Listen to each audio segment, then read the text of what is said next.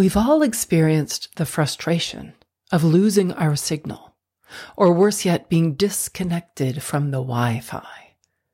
It's so clear when it happens in a coffee shop as all the guests look up from their devices for their first time in unison. Coffee shops used to be gathering places for connection, human connection. Historically, cafes were places where thinkers would gather for lively debate and critical thinking. Many coffee houses became popular because of the famous poets and writers who went there.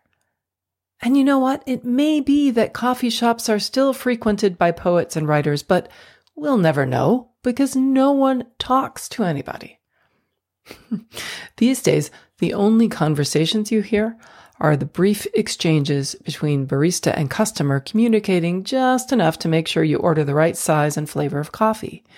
And the only inquiry going on is about getting the Wi-Fi password so that you can sit down and hopefully close to a plug so that you can stay charged. Again, we've all experienced the frustration of losing our signal, or worse yet, being disconnected from the Wi-Fi. Well, sad as it is in this coffee shop scenario, at least we know right away when we've become disconnected. So, what would be different if we paid this much attention to when our internal connections and signals are lost?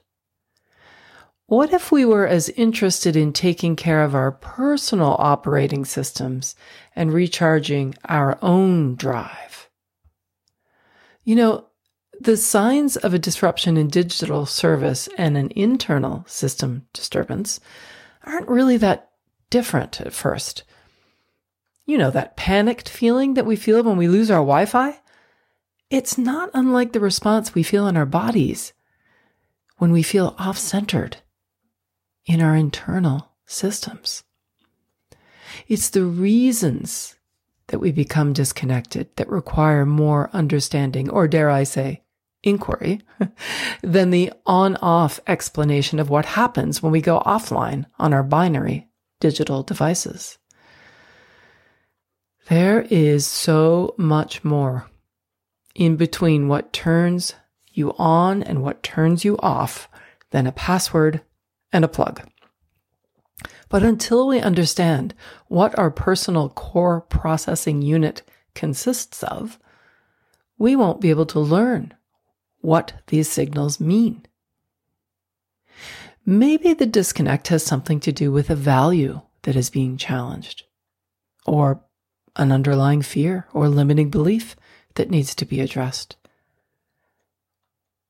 Who knows? There's an opportunity here to consider the importance of simply noticing and listening to our internal signals when we've gone offline with our values or purpose, and stay connected to ourselves so that we can stay plugged in to our frequency. I still wish there were more coffee shops without Wi-Fi so that we could convene and commune like the good old days.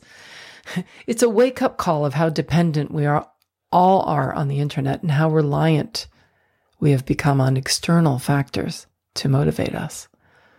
Physically somewhere, but mentally somewhere else. It's not natural, and quite frankly, it's an awful lot for our brains to manage. No wonder we are all stressed out and overwhelmed. And it has nothing to do with coffee. So keep checking in with yourself, my friends. Listen to the signals. Take your time to figure out what they mean. There are no quick fixes, no passwords or plugins. Just an opportunity to learn and discover what's important to you.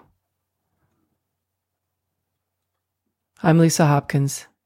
Stay safe and healthy, everyone, and remember to live in the moment.